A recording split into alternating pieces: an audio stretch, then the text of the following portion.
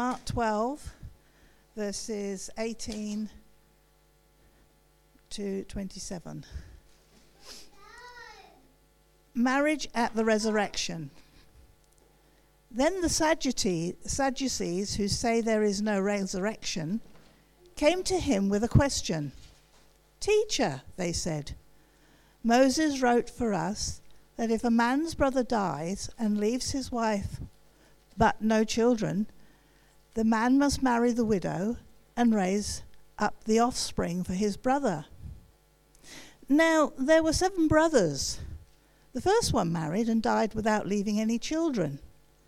The second one married the widow, but he also died, leaving no children. It was same with the third, and in fact, none of the 7 left any children. Last of all, the woman died too. At the resurrection, whose wife will she be, since the 7 were married to her?" Jesus replied, "You are not in error because you do not know the scriptures or the power of God. When the dead rise, they will neither marry nor be given in marriage. They will be like angels in heaven. Now about the dead rising, have you not read the book of Moses in the account of the burning bush? How God said to him, 'I am the God of Abraham, the God of Isaac, and the God of Jacob.' He is not God of the dead, but of the living. You are badly mistaken." Thank you.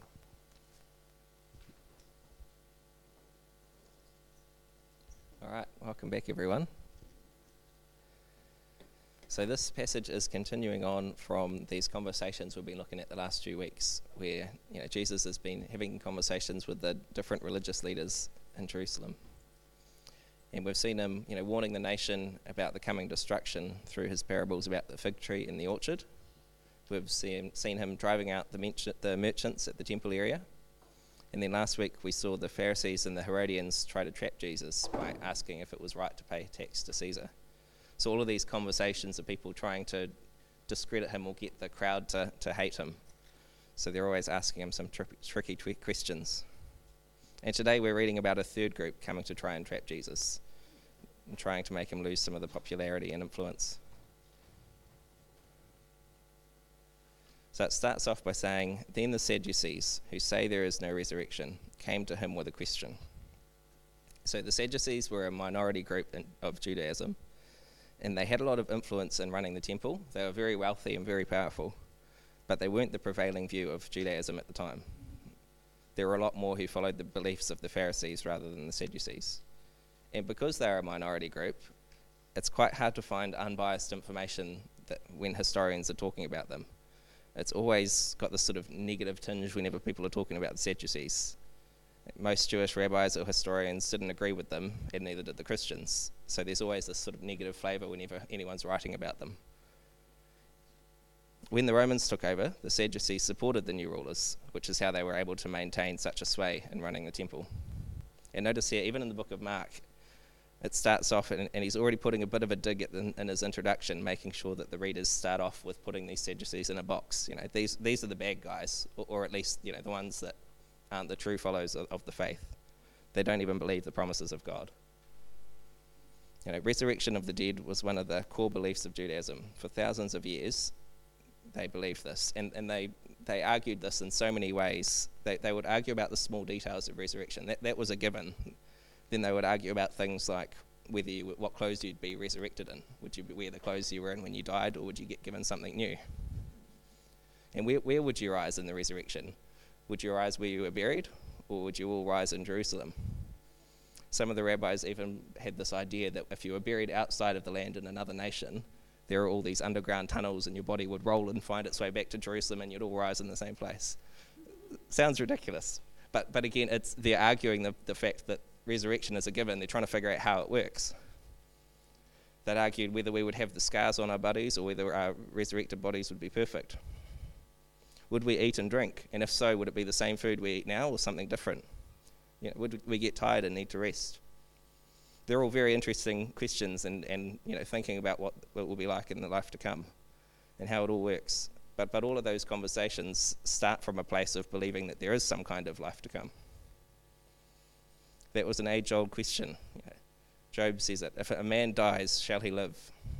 And we can find many Old Testament examples that show their belief in life after death. Just to share a few with you today. In Psalm 16, we read, "Therefore my heart is glad and my tongue rejoices.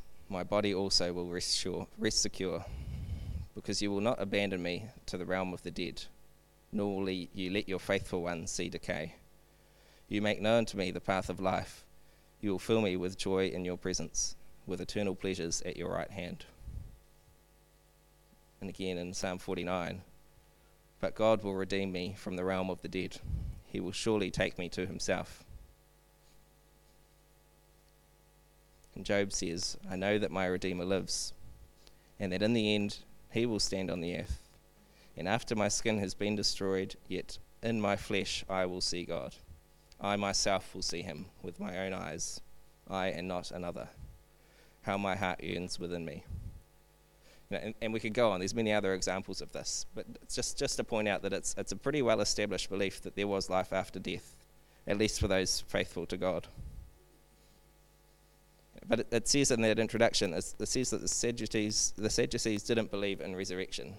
How did they come to such a different conclusion?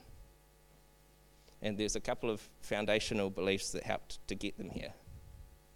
One of the key ones is that they only trusted the Pentateuch, the first 5 books of the Bible that were attributed to Moses.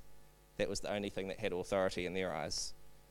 And in those first books of the Bible, we don't really read too much about the afterlife and about the life to come. It's, there's plenty mentioned in other places of the Old Testament. We saw some of those examples from Job and the Psalms, all the other prophets, King David. It wasn't recorded in the books from Moses. That was more about, the origins, the nation of Israel moving out of slavery and into the promised land, setting up the law. That wasn't the purpose of those books. But for them, if it wasn't recorded in those books from Moses, then it had no authority. That's according to the Sadducees. And ironically, that doctrine that's not given by Moses himself. He never mentions that the story would end with him. In fact, he makes it clear that there is more to come. They believe that the soul is not immortal and that there is no afterlife and no rewards or penalties after death. Any blessings from God would come in this earthly life, not the life to come. It was still important to follow God's law, but this would result in a happy life now, not later. They mocked those who voluntarily lived a hard life, those who were sacrificing their own comfort and happiness.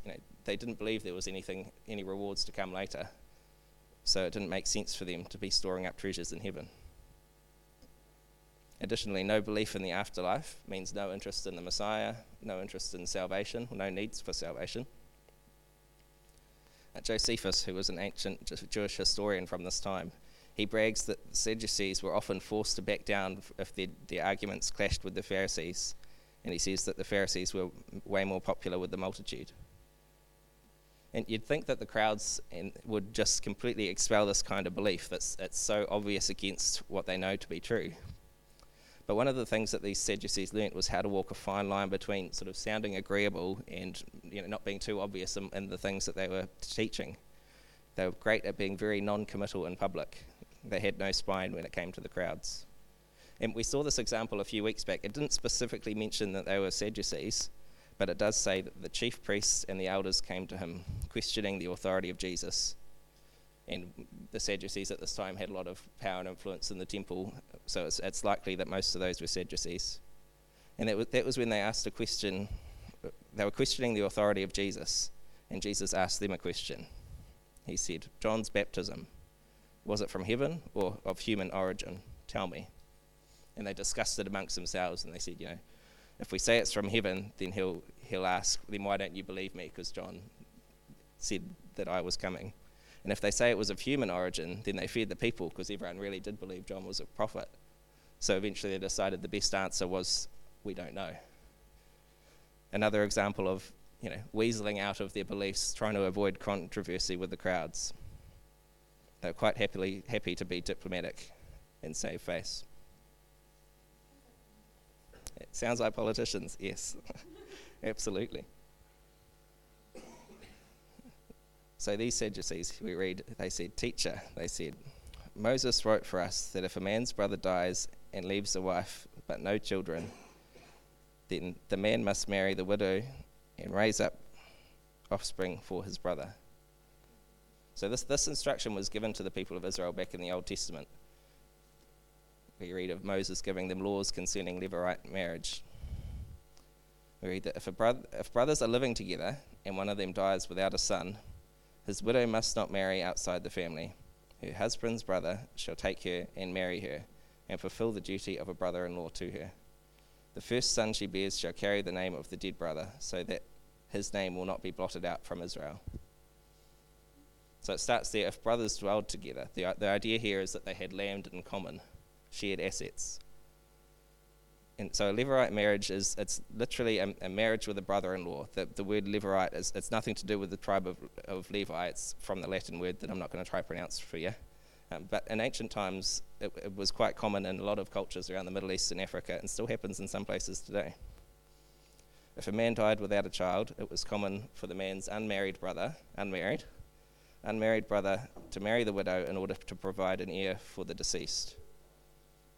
A widow would marry a brother-in-law, and the first son produced in the union was considered the legal descent of the dead husband. So it would only occur if a man died childless in order to continue his family line. The brother of a man who dies without children is permitted and encouraged to marry the widow, but either of these parties may refuse to go through with the marriage, but it was considered shameful if the brother refused. Another example of this Levirate marriage in the Bible is the story of Ruth and Boaz. Ruth's first husband died without leaving a child, and later Ruth met this rich landowner named Boaz, and he happened to be a relative of Ruth's late husband. Ruth asked Boaz to be her kinsman redeemer, that is, to marry her and preserve and redeem the land that her husband owned. And Boaz agreed, but informed Ruth that there was actually another relative of nearer descent, who had the obligation to marry Ruth and redeem her, and the obligation fell on that person. And as it turned out, the other relative officially transferred his right of redemption to Boaz, clearing the way for them to marry and maintain the land. So over time we see that the net sort of gets a bit wider and extends to other relatives of the husband, but it followed a line of closeness, that it was the expectation of those closest related. And it was only valid if they were single, not if they were married. And later on, we also read there's a little bit of argument whether it was if they had no kids or if they had no son, because later we read the laws of inheritance changed, that if someone had a daughter but no son, then the land was to go to them anyway. So this practice of Levirate marriage was something that was specified for the people of Israel. It wasn't specified for Gentiles. And it was primarily about land inheritance, not moving out of the intended tribes. It was very important in those early times that the land remained in the tribe. If a woman's husband died and she has no kids, then she would inherit the land. If she remarries a Gentile or someone from another tribe, then we've got a problem, especially if the land is co-owned with her late husband's brother family. There's an importance about that promised land and the areas that were divided up, that they were remaining in the families they were allocated. So you could say that this practice was also good for supporting your family, ensuring a legacy of the memory of your brother. That all sounds nice things and nice reasons for it, but primarily it was related about land inheritance and keeping things where they should be. So that's a little bit about this idea of Levirate marriage, this thing that Moses talks about. So it was encouraged and it was considered the right thing to do, but it wasn't forced on either party. In Deuteronomy, it goes on to mention that if the brother refuses, they were to gather with the elders who would try and convince him. If he still refuses, the woman would take off his shoes, take his sandal and spit in his face. And it was considered a big dishonor that the brother's not stepping up and doing what he should. But at the end of you're not getting stoned for it. It's not the end of the world. So it was strongly encouraged and expected, but it was not forced. And notice again that the Sadducees say that Moses said you must marry. That's not technically true, but that's not important for this story anyway, but just another example of this legalism becoming too strong. So they come to Jesus with this ridiculous picture. They say, now there were 7 brothers. The first one married and died without leaving any children. The second one married the widow, but he also died, leaving no child. It was the same with the third. In fact, none of the 7 left any children. Last of all, the woman died too. At the resurrection, whose wife will she be, since the 7 were married to her? You can kind of picture them snickering as they're asking this question of Jesus. They don't even believe the premise of their own question. They're not actually interested in what Jesus thinks about the afterlife. They've got their mind made up already. They're just trying to make him pick a side in this decision.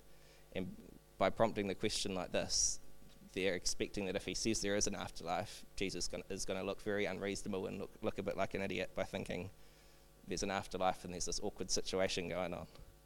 So they tell this ridiculous story about a woman married 7 times with no kids. The Sadducees are so caught up in earthly things that they disregard a resurrection because they are picturing the wrong thing.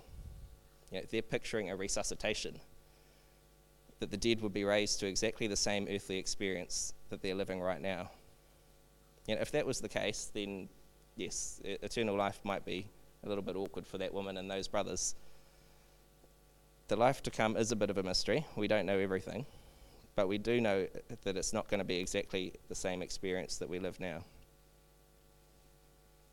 So Jesus replied and says, "Are you not in error, because you do not know the scriptures or the power of God? When the dead rise, they will neither marry nor be given in marriage. They will be like the angels in heaven." So Jesus is he's saying you don't understand the scriptures or the power of God. That's kind of the 2 things you would hope that your temple leaders and religious leaders would understand, right? Their scriptures and the power of God. That's the bare minimum you would hope.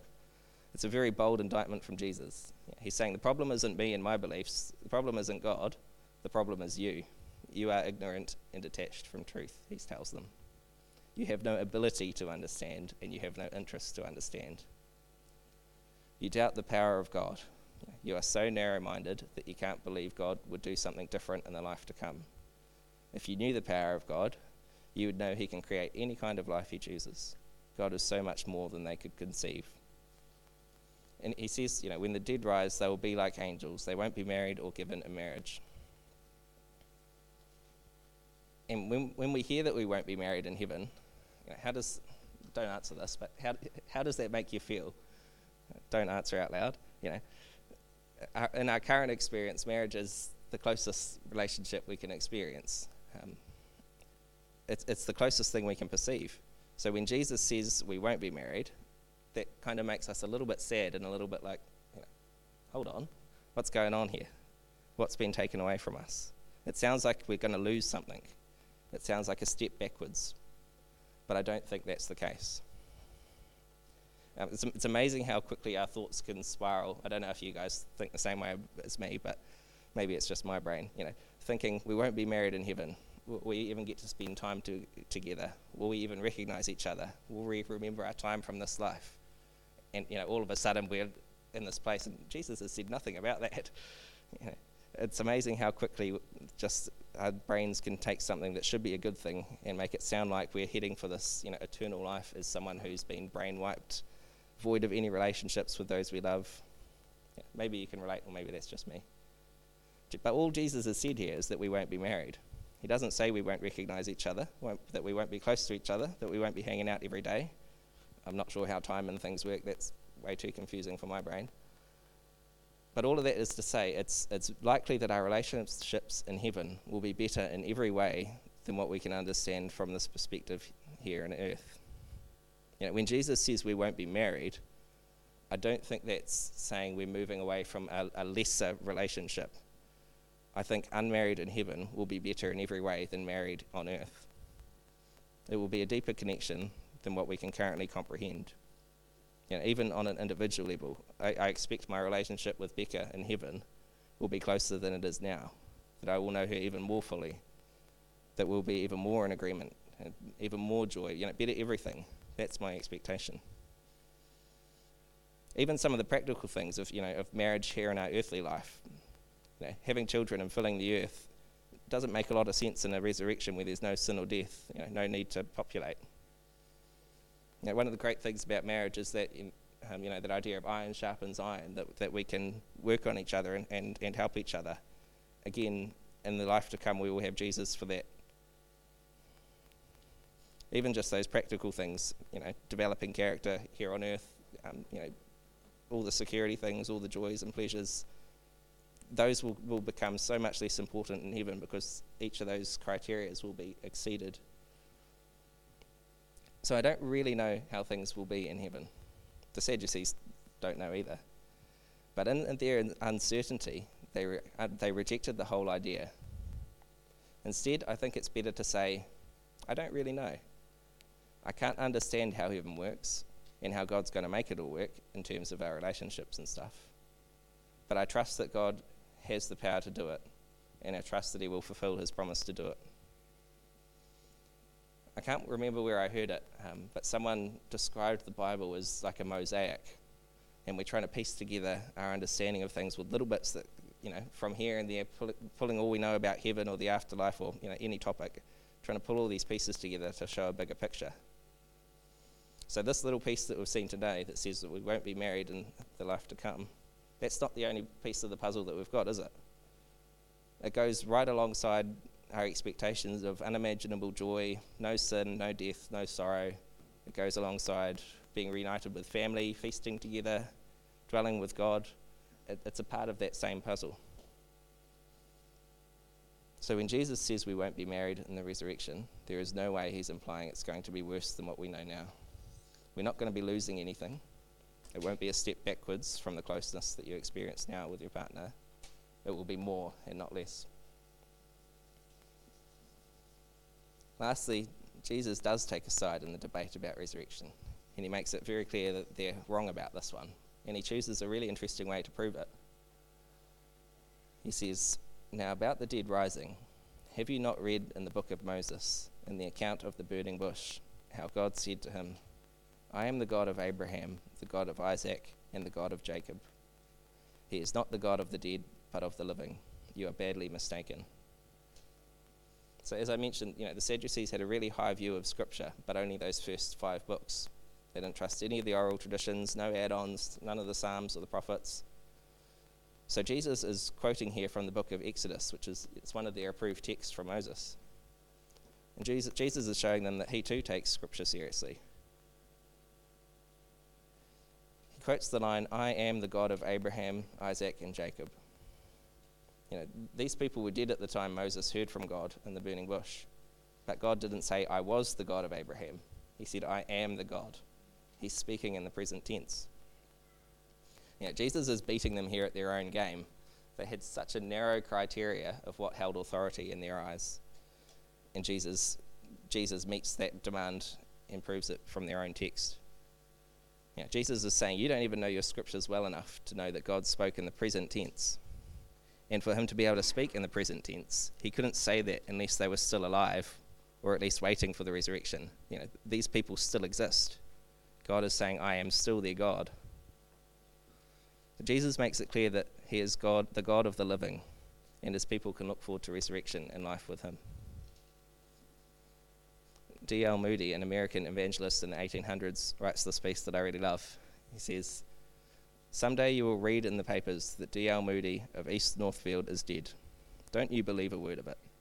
At that moment I shall be more alive than I am now.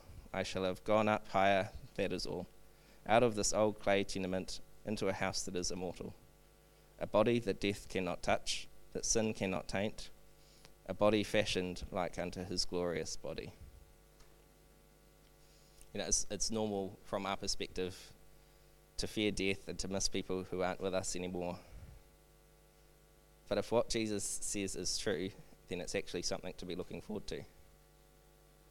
It's like that phrase, when we say that so-and-so will be rolling in their grave when you say or do something it implies it would be so horrific to that person that they would be disturbed in the afterlife. In reality, that's nonsense. They're currently experiencing something that is so good that whatever that terrible thing you're referring to would not bother them in the slightest. The beliefs of these Sadducees weren't harmless. There's plenty of things that we as Christians can disagree about, things that we can't know for sure, and we need to have grace to accept some differences of opinions. But rejecting life after death altogether is not compatible with what the Bible teaches. Interestingly, I think there's some things we can learn here. There's a lot of similarities between the beliefs of the Sadducees and some aspects of progressive theology that are sneaking into Christianity.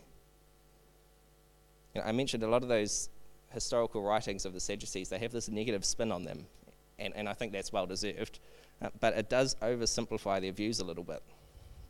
In reality, they're a lot more subtle than their opponents would describe, or at least the Sadducees would explain them in a really crafty way. That they're all very religious. They're even more strict than the Pharisees about observing the law of Moses. So people would say that Sadducees don't believe in angels or spirits. That's the summary of the belief. But actually they did. They're mentioned in the book of Moses. But what the Sadducees would say is that we no longer need angels or ministering spirits because we have the law of Moses. So this has allowed them to sound like they sit and agree with others. They say, yeah, of course we believe in angels. But in reality, they would say, but we can't expect them to communicate with humans or have any input because they're out doing other things. They're not needed anymore. So you can see how the critics would summarize that as just saying they don't believe in angels. And it was the same with resurrection. I mentioned how on earth could they get away with saying that they don't believe in a resurrection? How would they not be kicked out by the crowds for this blasphemy? And while the Sadducees themselves, they would claim that they do believe in the resurrection. That's how you fit in, right? Of course I believe in the resurrection. But if pressed on it, what they actually mean by this is that if you follow the law of Moses, God will bless you with a good life here on earth and with many children. Then when you die, your family line would continue. The faithful live on forever in the offspring. That's resurrection.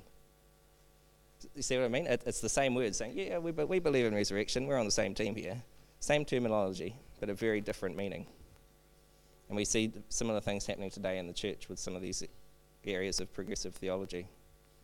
Similar sounding words to gain acceptance, when in reality they're so different and so empty.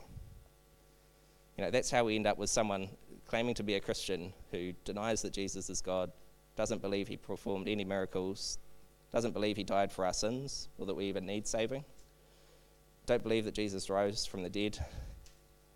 We need to be careful what people say. We need to be careful to compare what people say with what Scripture says.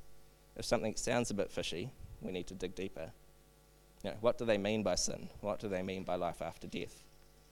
It's quite scary how unsubtle some of these teachings are in the church. And unfortunately, even that label Christian doesn't necessarily mean that you believe the things that a Christian should believe or that the Bible teaches.